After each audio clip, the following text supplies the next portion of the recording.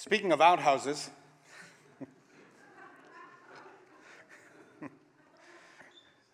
I descend from peasant stock. The slime holes that my relatives came from, they must have been a sight to be seen.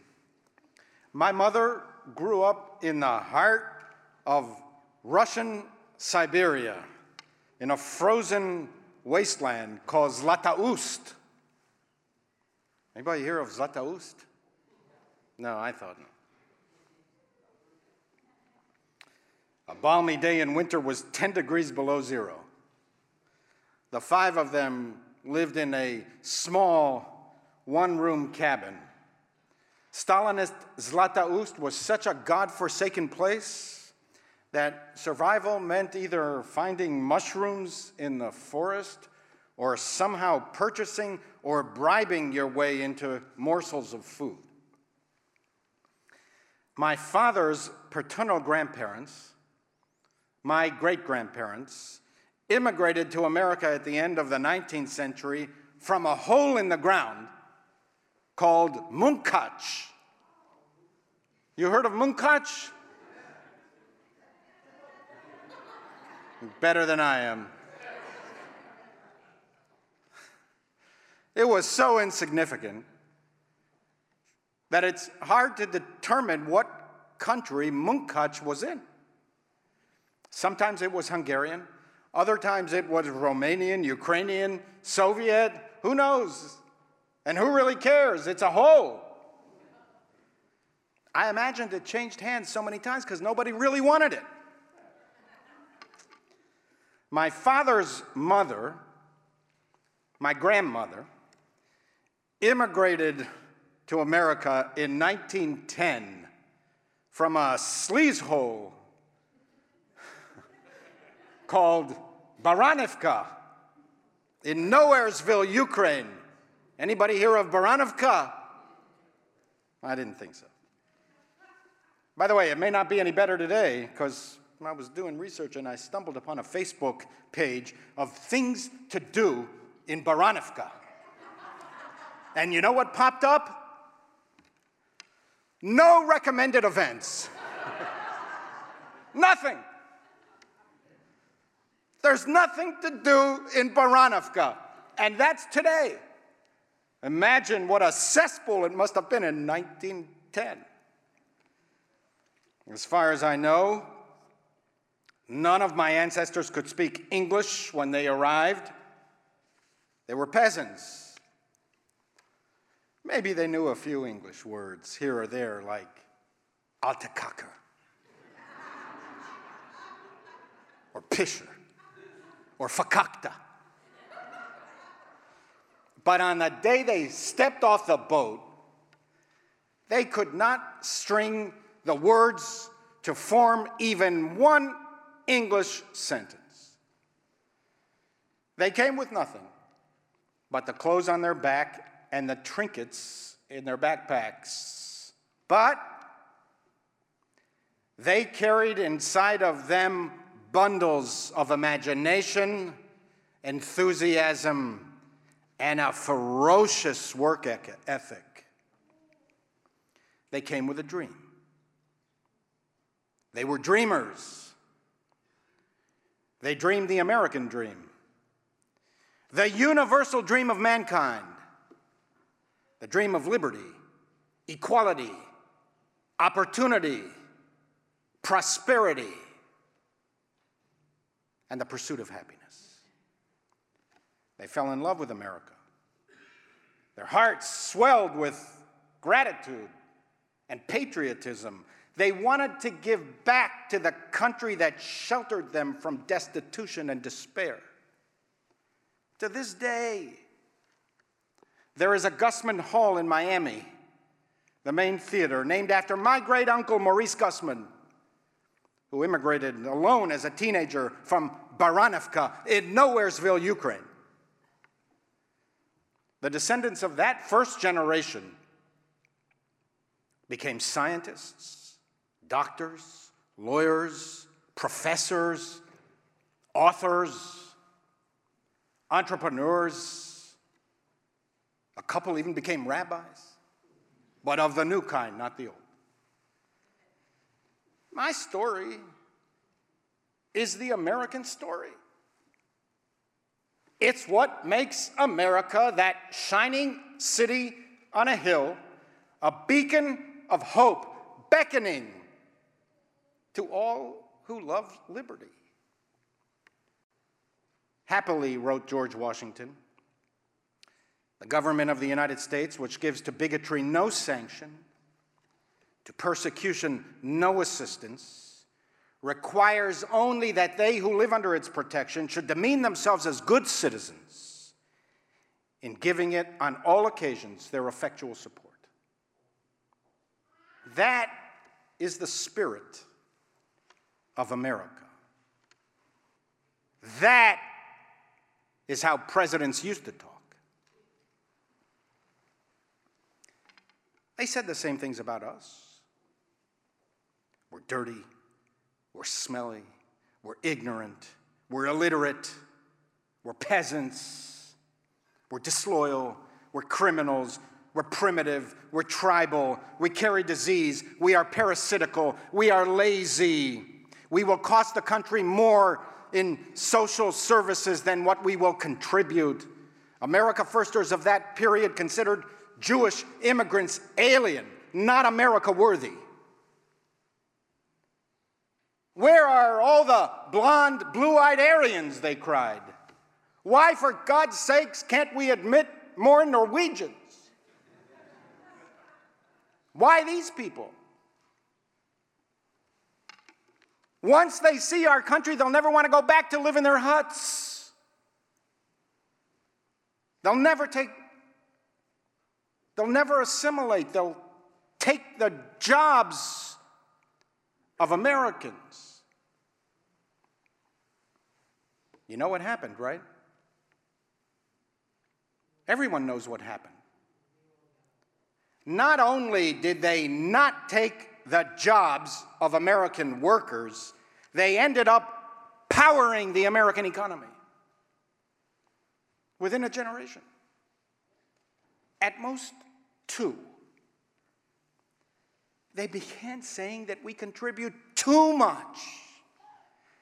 Not that we are a drain on the economy, but that we can control the economy. We control the media, we control Hollywood, we control the banks, we control the legal and medical professions. The Jewish lobby controls politics. Is it even possible today to imagine America without Jewish immigration? During the past 4 decades, Jews, who are now less than 2% of the American population, have made up 40% of American Nobel Prize winners in science and economics, 20% of professors at the leading universities, 40% of the senior law partners in law firms in Washington and New York.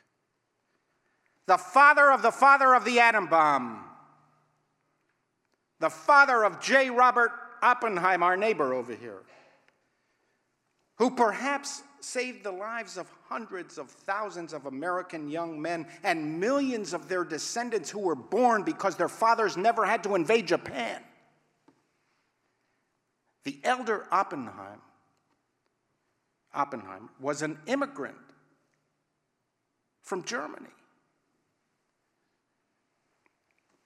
Julius Oppenheimer came to America with no money, no higher education, and no English. He couldn't string enough words to form even one sentence in English. A Jewish immigrant from Russia gave voice to the sentiment of all immigrants. God bless America,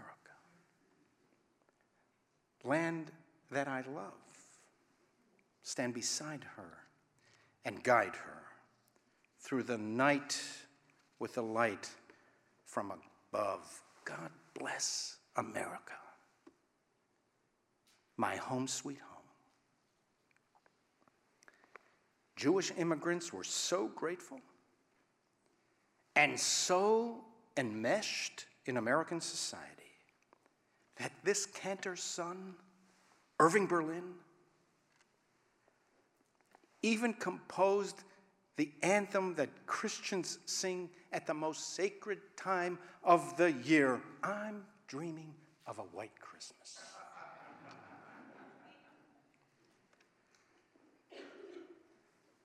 Immigrants built this country. Immigrants are America. America is immigrants.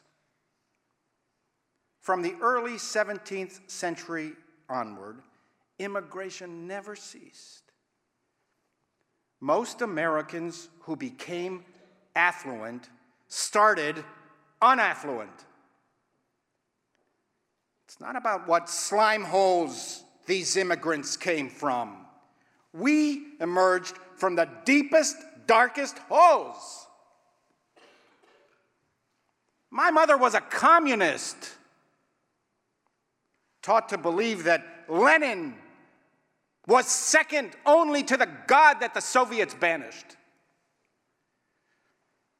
I still remember her telling us 4 kids that Russians invented electricity. That's what they were taught in Stalinist schools. America is not about where you came from. It's about where you want to go. America is not about the hut you lived in. It's about the heart that lives in you. How is it that Jewish peasants and their descendants became so productive? These were the same people who generation after generation were peasants. How did the very people who produced peasants for generations, within one generation, 2 at most, produced the leading lights of the leading country of the West? It's because the shtetls were slime, the rulers were sleaze, the governments were scum, not the people. The people were gold.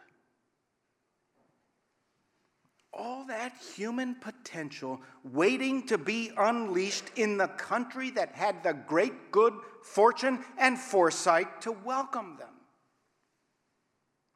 Blessed land of liberty, endowed with natural wealth from sea to shining sea, with peaceful neighbors, with no enemies but yourself, to be happy and free. It is enough to wish it. All we needed, all most refugees and immigrants need, is what we read in the Parsha of the week. Shlach et ami. Let my people go. Free them from oppression. Let them in. From her beacon hand glows worldwide welcome to the tired, the poor, the huddled masses yearning to breathe free. Freedom and opportunity. The American way. The American system of government. American institutions. American civility, tolerance, respect for others. These are the difference between a peasant languishing in slime and the same person of incomparable achievement. Few, if any, of these Jewish American Nobel Prize recipients would have won anything. We probably would have never even heard of them had the gates been locked to them and their descendants and their ancestors. We should not think too highly of ourselves. Had we not had American opportunity, we too might be languishing today in poverty and despair. Of course, every nation must control its borders. I support legal immigration. I do not support illegal immigration.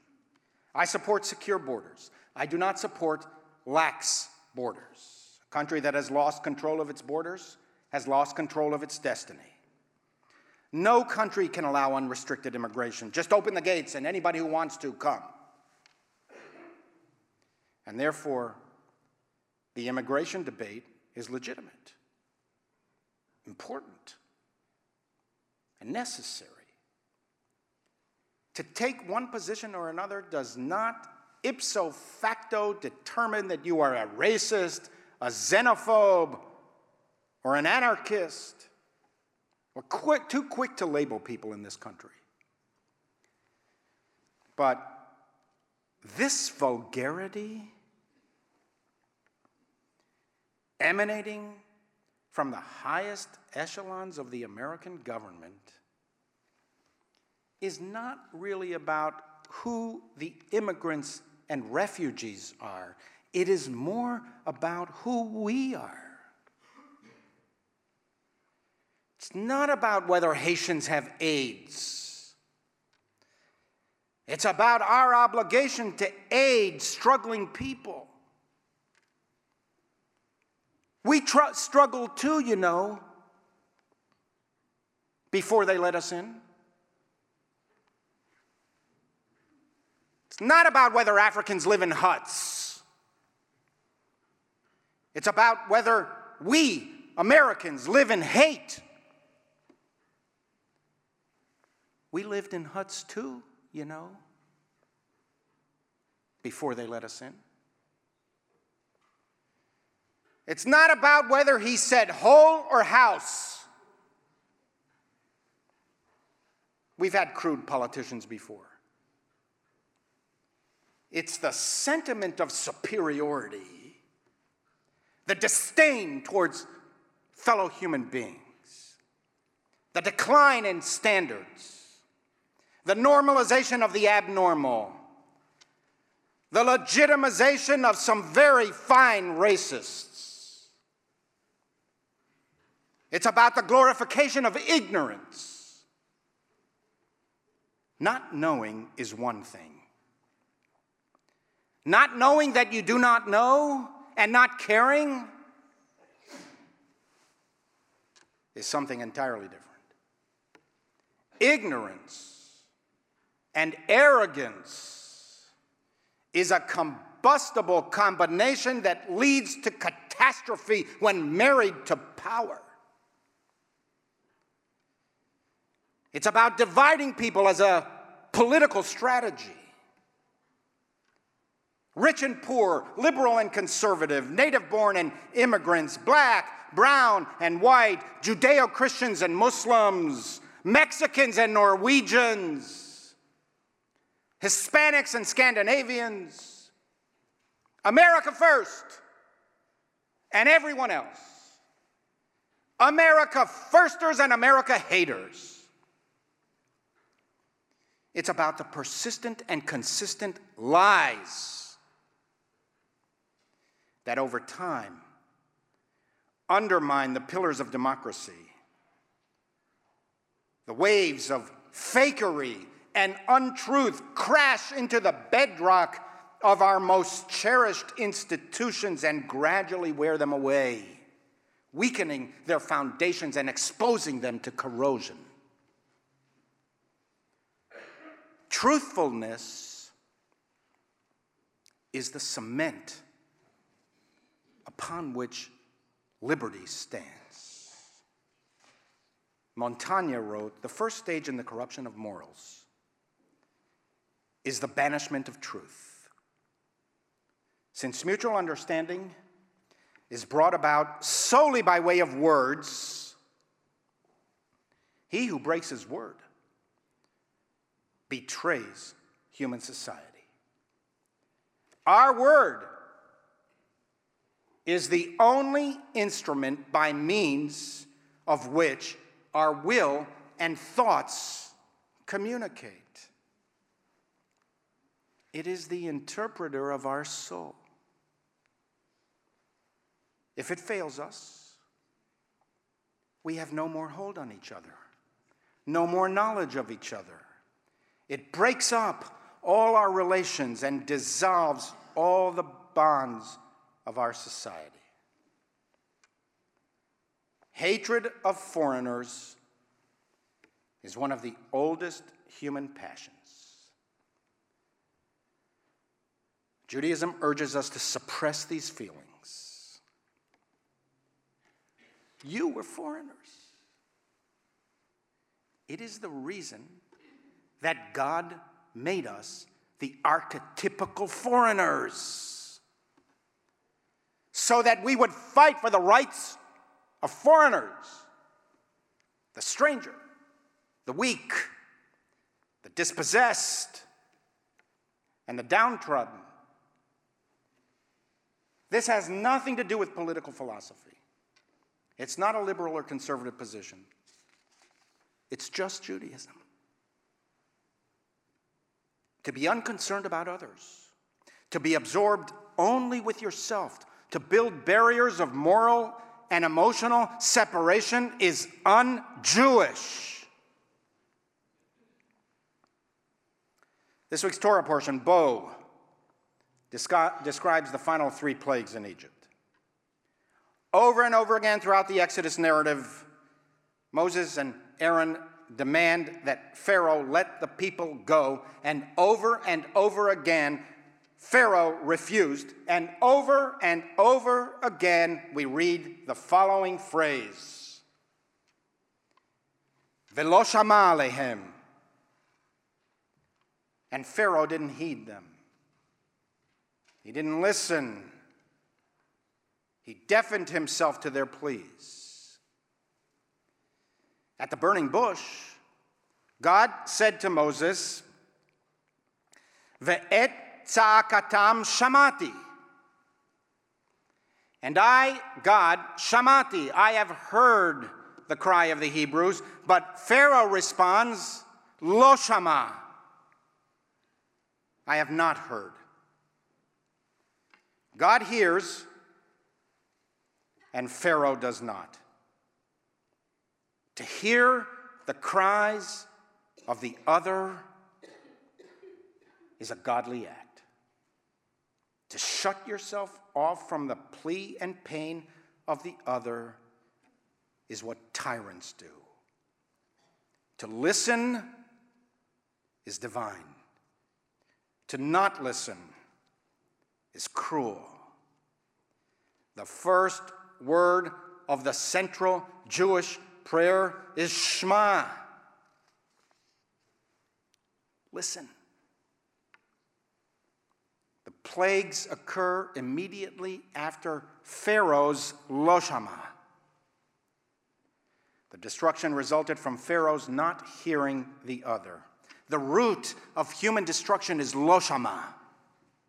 Not hearing, not empathizing with the other, the inability to relate, to step into another's shoes. Jews have a special obligation to protect the weak. History has cast us into the role of perpetual wanderers, the wandering Jew. We are a refugee people. We know what it feels like. We are, or should be, especially sensitive to the well-off turning their backs on human suffering, unwilling to stare it in the face or only pretending to care. Do not forget where we came from. Do not forget we were slaves. Do not forget that we too needed a helping hand. the Bible cautions, beware and watch yourself, lest you forget the things that you saw with your own eyes, and lest these things depart from your heart. And you shall make them known to your children and your children's children, now and forevermore.